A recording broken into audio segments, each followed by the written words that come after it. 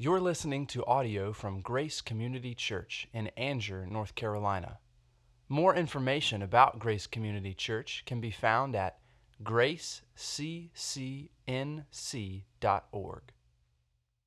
Being here this morning, thank you for choosing to worship with us. Whether you're here or online, we are grateful for your presence.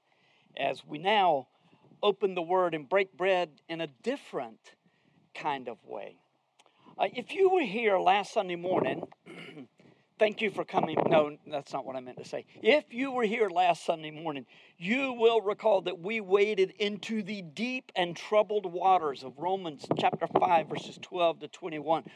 A passage that a lot of scholars say is one of the most difficult in all Scripture. But once it begins to make sense, so many other things in Scripture open up for us. I say that they were troubled waters because our text revealed how all humanity is represented by Adam in relation to God. Oh, okay, there's my... I'll let you...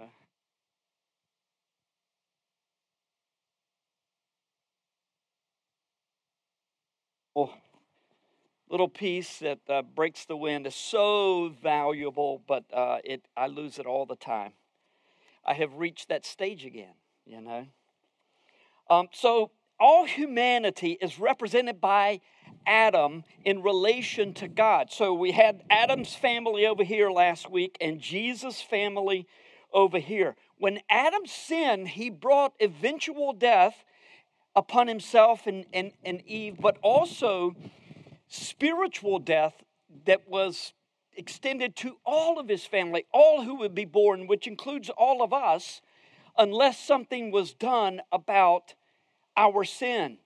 When, I think, by the way, we're going to see Adam and Eve in heaven, because think about it. When, after he confronted them, they realized after sinning that they were naked. He confronted them as they were, and then afterwards, what does it say that he did?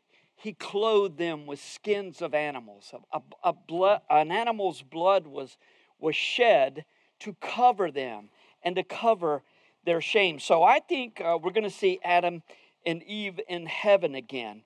But the waters in Romans chapter 5 may be trouble, but the waters of Romans 6 are blessed, and that's where we're going to be today.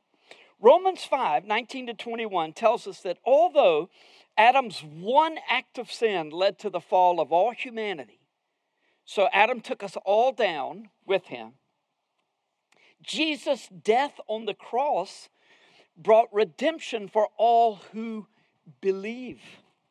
How much greater was Jesus' one act of obedience than Adam's one act of disobedience that led to ever-increasing sin? Romans 5:20, where sin increased, grace abounded all the more. Ever-increasing sin. Remember last week the analogy of Adam got the toothpaste out of the tube, Jesus puts it back in. It's a really poor analogy, but it's the best I got. But just think about this. Not only does he get some of that toothpaste back in, but he's doing it while there's more and more coming out all the time. That's one of the things that Romans 5 is showing, how much greater Jesus' act was than Adam's act that brought us all down. So Romans 5:20, where sin increased, grace abounded all the more. Now, how did we get from Adam's family to Jesus' family? Romans 8 is going to tell us, and it's all connected, that we were taken out of Adam's family, adopted into the family of Jesus.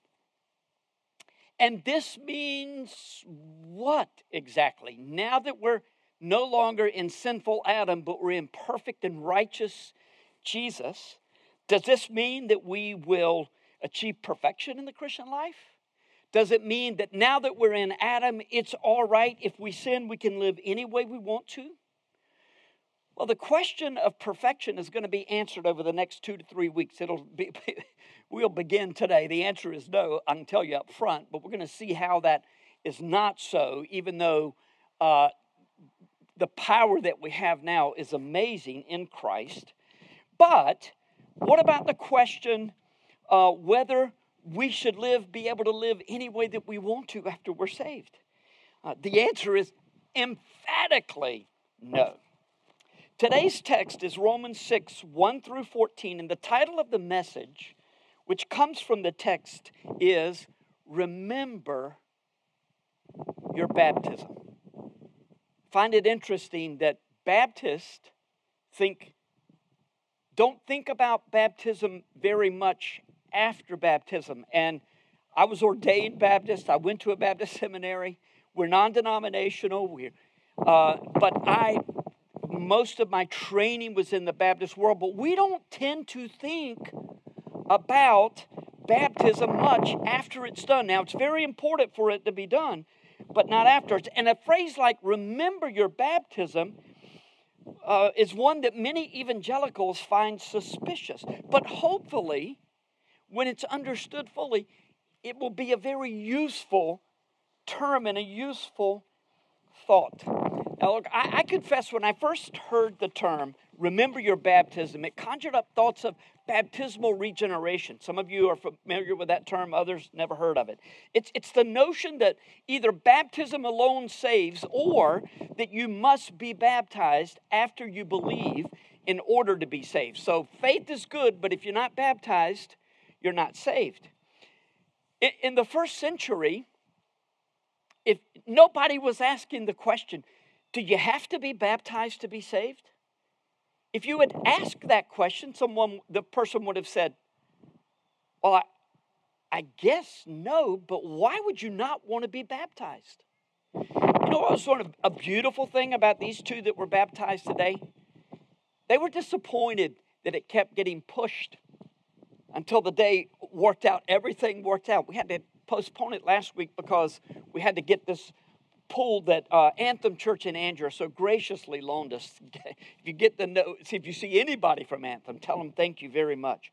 But we had to keep bumping it, and the girls were like, okay, I guess so. They wanted to be baptized, and that ought to be the case for all of us who are saved. If you are a believer and you've never been baptized, please talk to me sooner rather than later. But to say that you have to be baptized in order to be saved cannot be what Paul is talking about in Romans 6, because he spent 3 chapters presenting faith in Jesus' sacrifice as the only means of salvation. Even so, baptism is far more important as a picture of the profound work that God has done in and through Jesus, a far more profound picture than we evangelicals are often aware. What does it mean? Well, our text is going to answer that question at some level in Romans 6, 1 through 14. So we're going to go through Romans 6, 1 through 14, and then conclude with a few points of application. But before we get into the text, would you please bow your heads in prayer with me? Father, thank you so much for the beautiful picture of the death, burial, and resurrection of Jesus Christ that we have seen this morning. As America and Zola have both, in obedience, followed you in baptism. They have followed Jesus into the baptismal waters, not only with his example, but also as identifying to all the world, I belong to Jesus. And we thank you that Jesus says to us when we're baptized, I belong to her. I belong to him. So open our hearts. May we understand this beautiful passage that can be difficult, but can be very simple and profound at the same time. In Jesus' name, amen. Amen. So Romans 6, in the context of the last 2 verses of Romans 5, where sin increased, grace abounded all the more. Once again, this means I'm no longer under condemnation in Adam, but I can't live any way that I want to. In fact, though, the critics of Paul were saying, oh, wait a minute, what you're saying is that if we just keep on sinning, then that illuminates God's grace all the more, because where sin abounded, grace abounds more. So the more you sin, the more grace is shown, right? Well, Paul had a ready response for such a pernicious view. Romans 6, 1-2. What shall we say then? Are we to continue in sin that grace may abound? By no means. God forbid, it says in some of your texts. How can we who died to sin still live in it? What you learn about Romans over the course of your life is that it is a beautifully and outstandingly logical explanation of why the world is like it is. The whole worldview is in Romans. Why is the world like it is? Why do people believe as they do? How does the Christian life work? And how are we to glorify God with our lives? But logic can be misused and can be employed against truth as well as for it. Paul had already anticipated this criticism. Oh, if you look to Jesus and his grace for salvation, instead of keeping the law as best you can, then you won't worry about the law. You won't worry about cheating on your taxes. You won't worry about cheating on your spouse, for that matter. Since once you believe, once saved, always saved, and no worries, mate, you're good with God, right? Paul considered this attack on the gospel to be particularly evil, since it missed the whole point of the gospel and God's grace in our lives. It's not that you're impugning the character of those who believe, you're impugning the character of God by saying it's about law, not gospel. Keep sinning, Paul said, so that grace may abound. Horrific thought, a contradiction at the most basic level. A sinful life was your lot when you were in Adam, but your life in Jesus is completely different. May it never be, God forbid, by no means. Those last three expressions translate the Greek, me genoita. I know that. I remember that all these years because took Greek in college and in seminary. In college, when the professor would say, we're going to have a quiz today, we'd say, me genoita, may it never be. Our college professor really didn't have a good sense of humor. Let me just put it that way. He didn't even crack a smile. He said, get your paper out, because that was back in the day where you did that. My Greek professor in seminary was very funny, man. I'll tell you about him sometime. Here is what is not funny. To live a life of sin while claiming to be a follower of Jesus. That is a contradiction of the highest order. Next week, we're going to talk about the difference of living according to the law or living according to the gospel. And no doubt, living according to the law is far more complex and nuanced than you might have thought. But do not make the mistake of using your crusade against legalism to justify a sinful lifestyle. And it's far easier to get there than you may think. In verses 1 and 2, it's not so much that Paul is saying it is impossible for a believer to sin, but he was saying it is a moral contradiction to do so. Verses 3 and 4.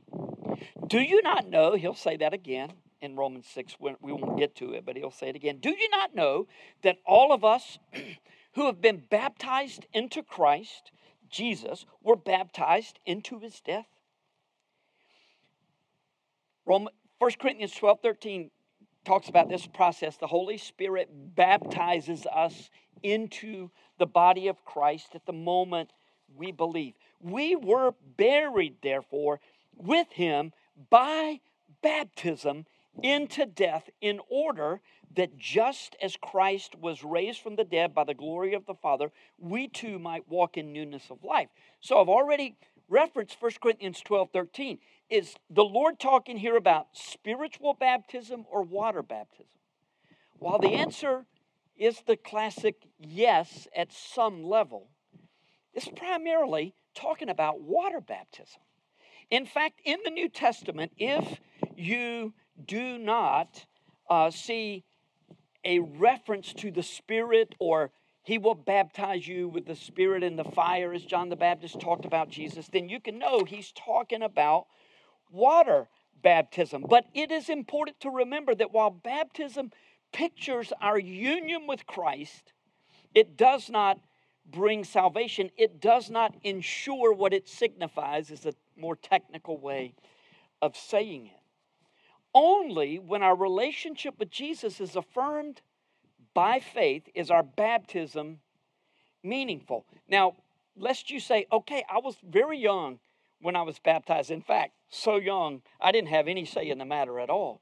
I'm not saying that your baptism was not meaningful, even if you were really young. But I am saying that without faith in Jesus, then baptism doesn't do anything for us. It's one of the great differences between Protestant theology and Catholic theology. It's just that Catholics think that with baptism, that ensures that you are saved, whether you have faith or not. But we believe that you must have faith. And Paul has talked about this all the way through Romans, and he's going to continue to talk about it.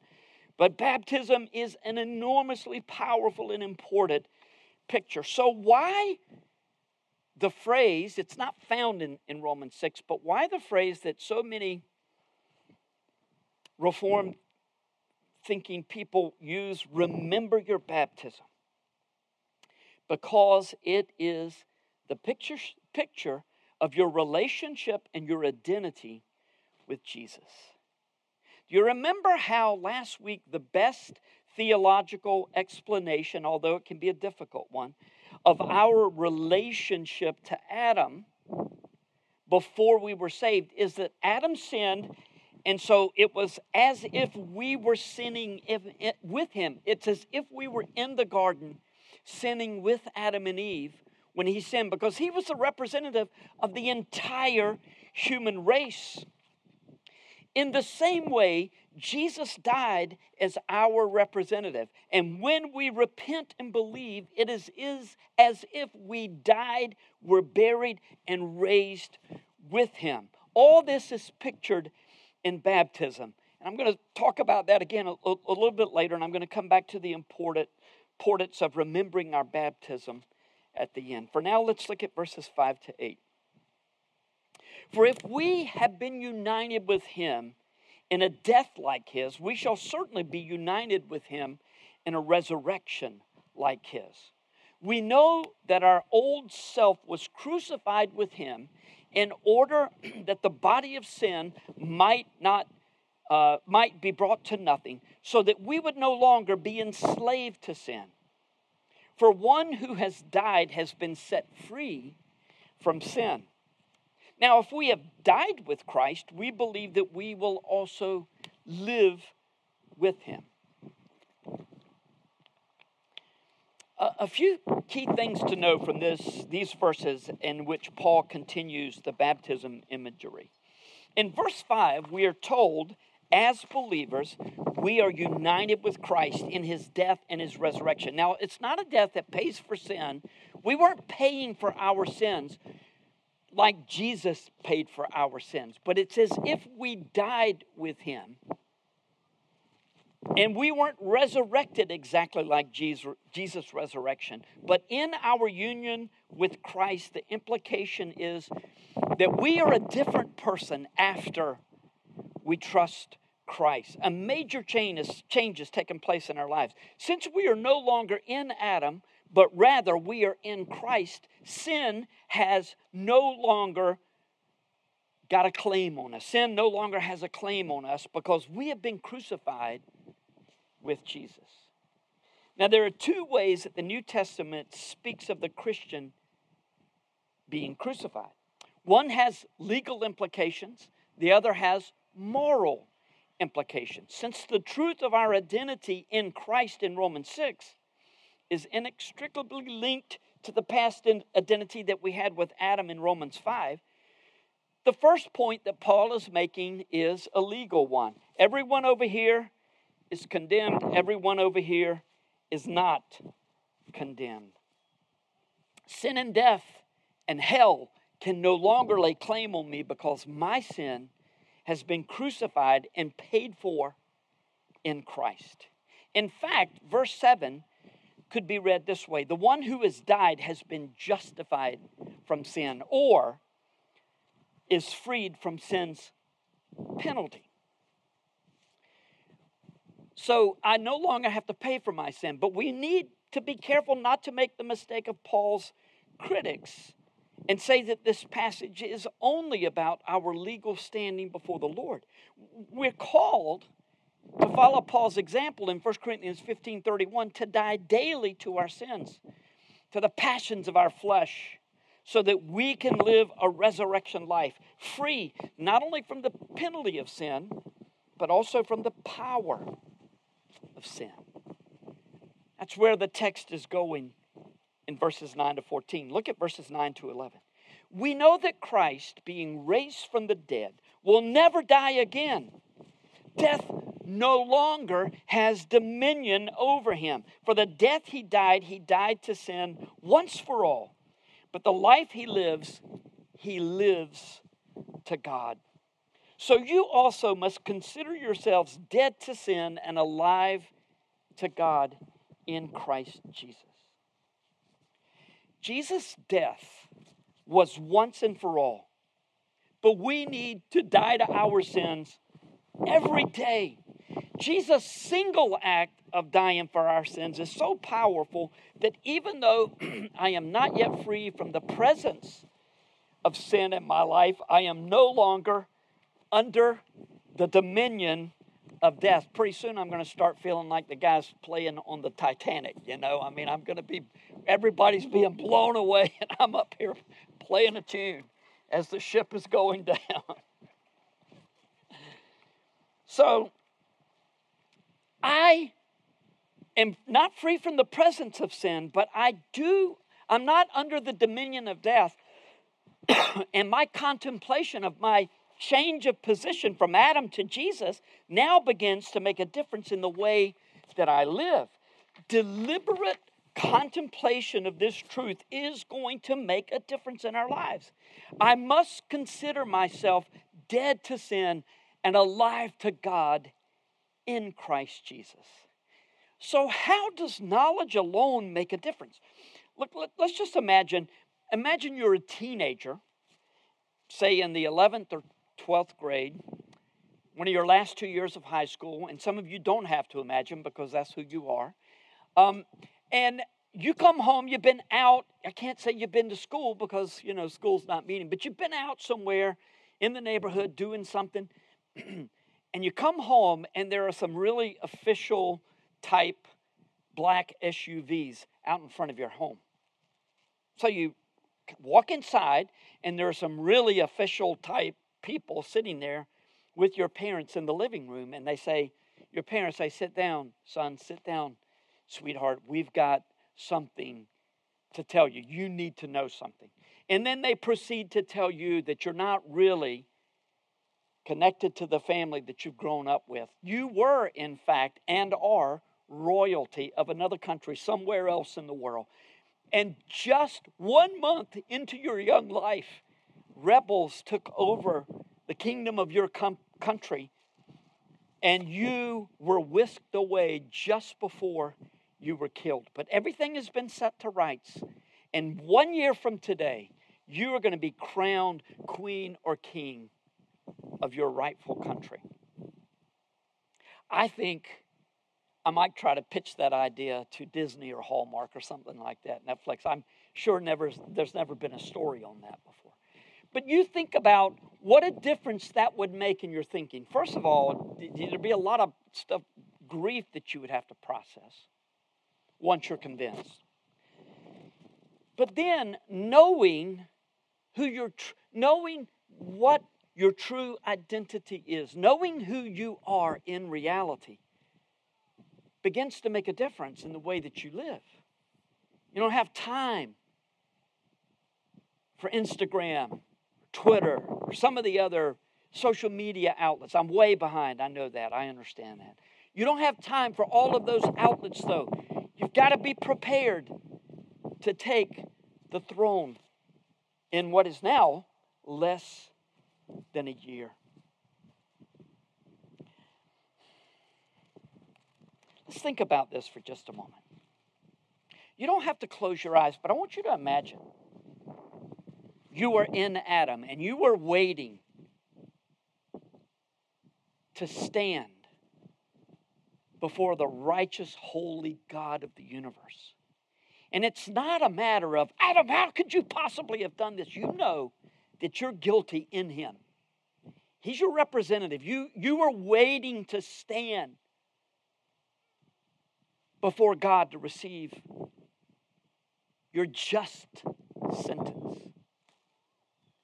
And then an angel enters the room or the field or wherever it is you have yourself in this scenario. And he says, hey, calls your name. Come with me.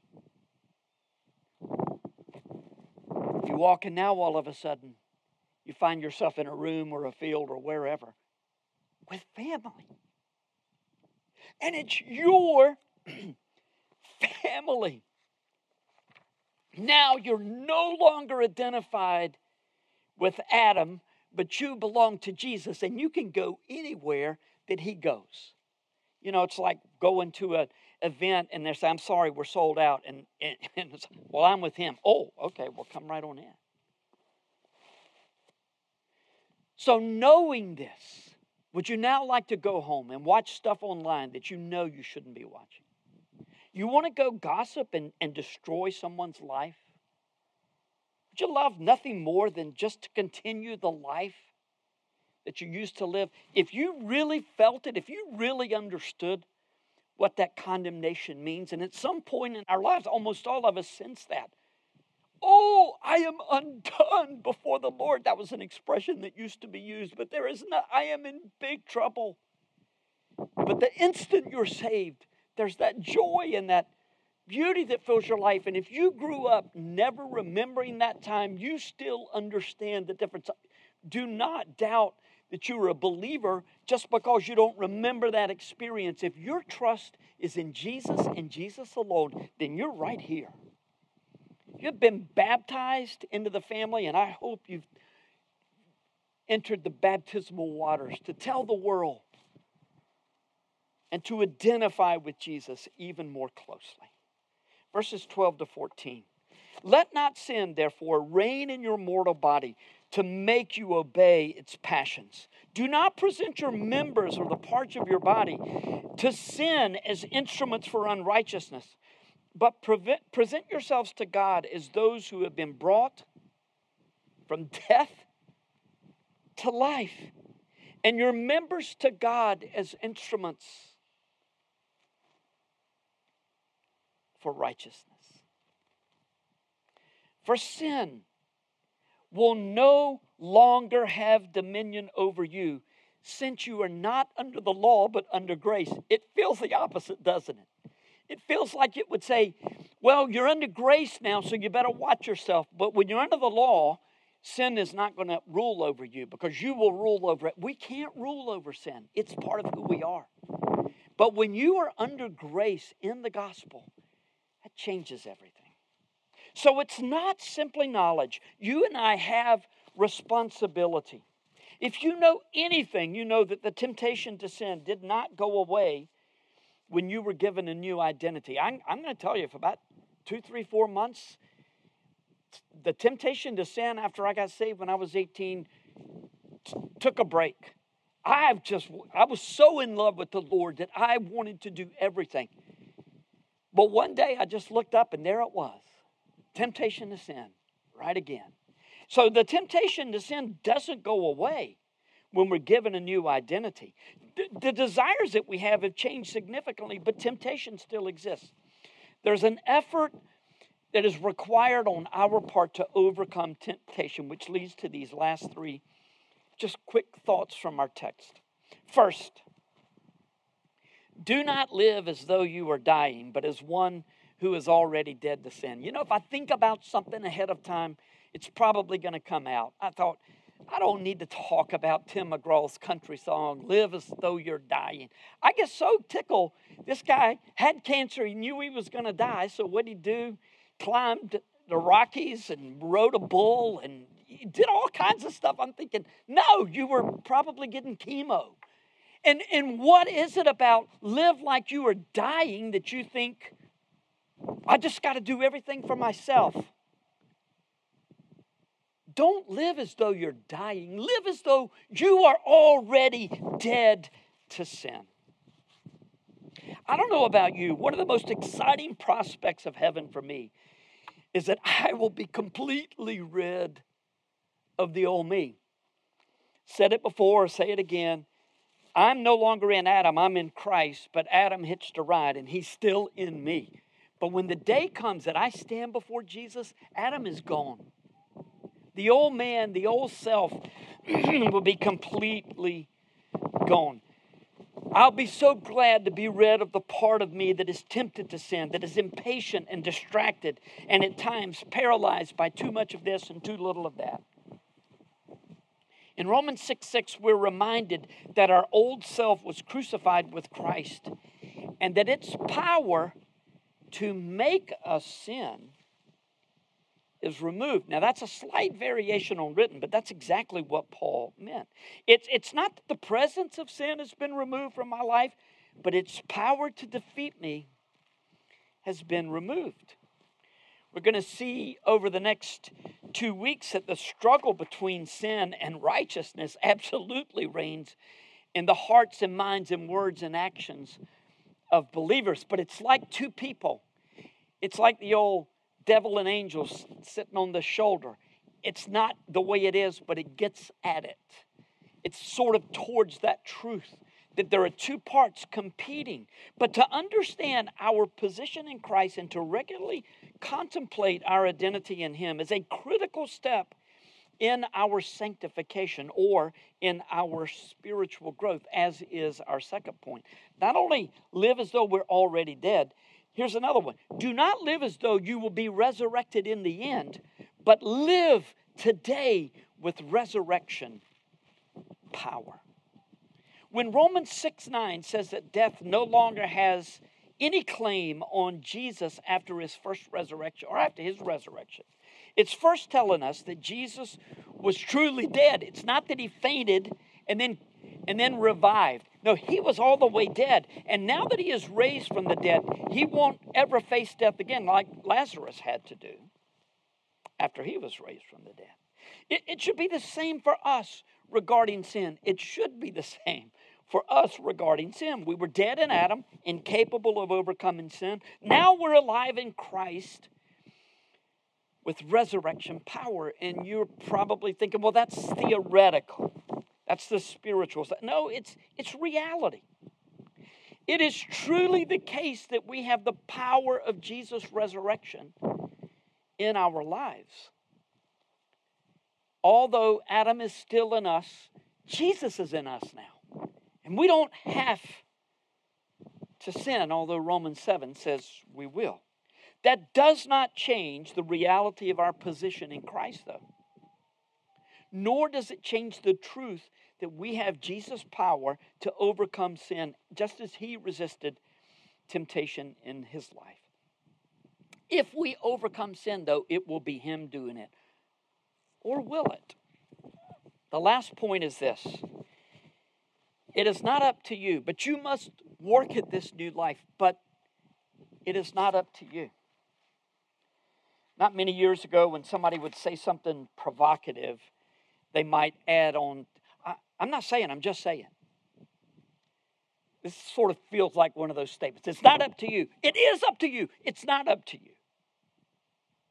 Sanctification, or the ongoing process by which God, through the Holy Spirit, is making us holy, is a difficult doctrine to understand and articulate, because while it involves our own disciplines and decisions and activities, it's clearly a work of grace in our lives. There is God's part and our part, but we are not equal partners in this process. And that is good news. It is not up to us. The challenging word for us is that you must work at this new life in Christ. You can't just walk around expecting God to take over your body and that's good. You have decisions to make. The comforting word for you is that God is the one ultimately doing the work in you. Don't blame your failures, but trust on Him, on the Lord. Don't blame your failures. Well, God, I thought you were going to give me the power. No, it's you. But trust Him to do through you what you're incapable of doing in your own strength. None of what is said in Romans 6 is intended to make us pretend that the old self no longer lives in us when we know perfectly well that the old self is alive and well in us. It will take a lifetime to understand how God is molding us more and more into the image of Jesus, which is this summer series that we're rounding the bend and on the home stretch from. We're being made more and more like Christ. It begins with us being adopted out of Adam's family into Jesus' family. And baptism reminds us of this. So I want to close with a quote from John Stott on the importance of remembering our baptism. And hopefully that phrase will make more sense to you. It points to the magnificent work that God has done in us.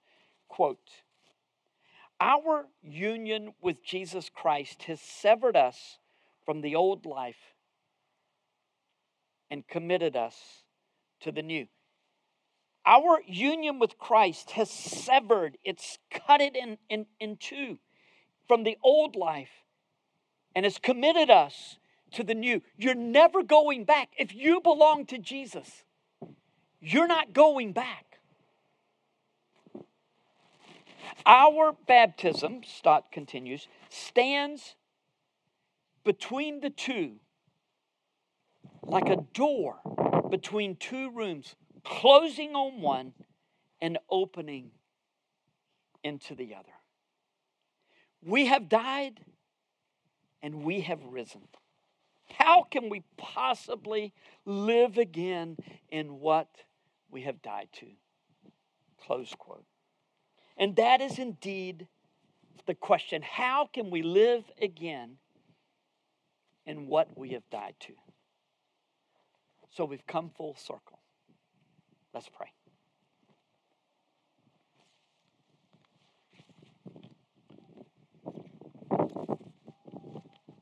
Father, thank you for the number of people who braved the cold and now have braved the cold wind, who have come out here to worship together, to watch this beautiful baptism, to sing with our hearts in praise to you, and to hear your word. Father, that is a very small thing compared to what Jesus has done for us. We recognize that. But there's really no comparison with anything any of us could ever do. But we are called to take up our crosses and to follow you, to die to ourselves. And Lord, I pray that you would make this real in my life this week. Time and again, bring my heart and my mind back to Romans 6 and remind me that I belong to you. And to say, well, I might be tempted, or I might be a little bit impatient, but I don't live like that anymore. I'm no longer in Adam, I'm in Christ. Help me, Holy Spirit, to obey God. Thank you for your word and its impact in our lives. Thank you for loving us the way that you do. And for this great news that those who repent of their sins and believe that Jesus died for them is our only hope for salvation, that all of those and all of us belong to you in Jesus' name. Amen. Just before the benediction, I just want to say it's Jason Puryear's last day with us as intern. We are so grateful for his service to us. I meant to say that earlier, but thank you, Jason, for all you have done. Thank you for listening to audio from Grace Community Church, located in North Carolina. Feel free to make copies of this audio content to share with others, but please do not charge for those copies or alter the content in any way without permission.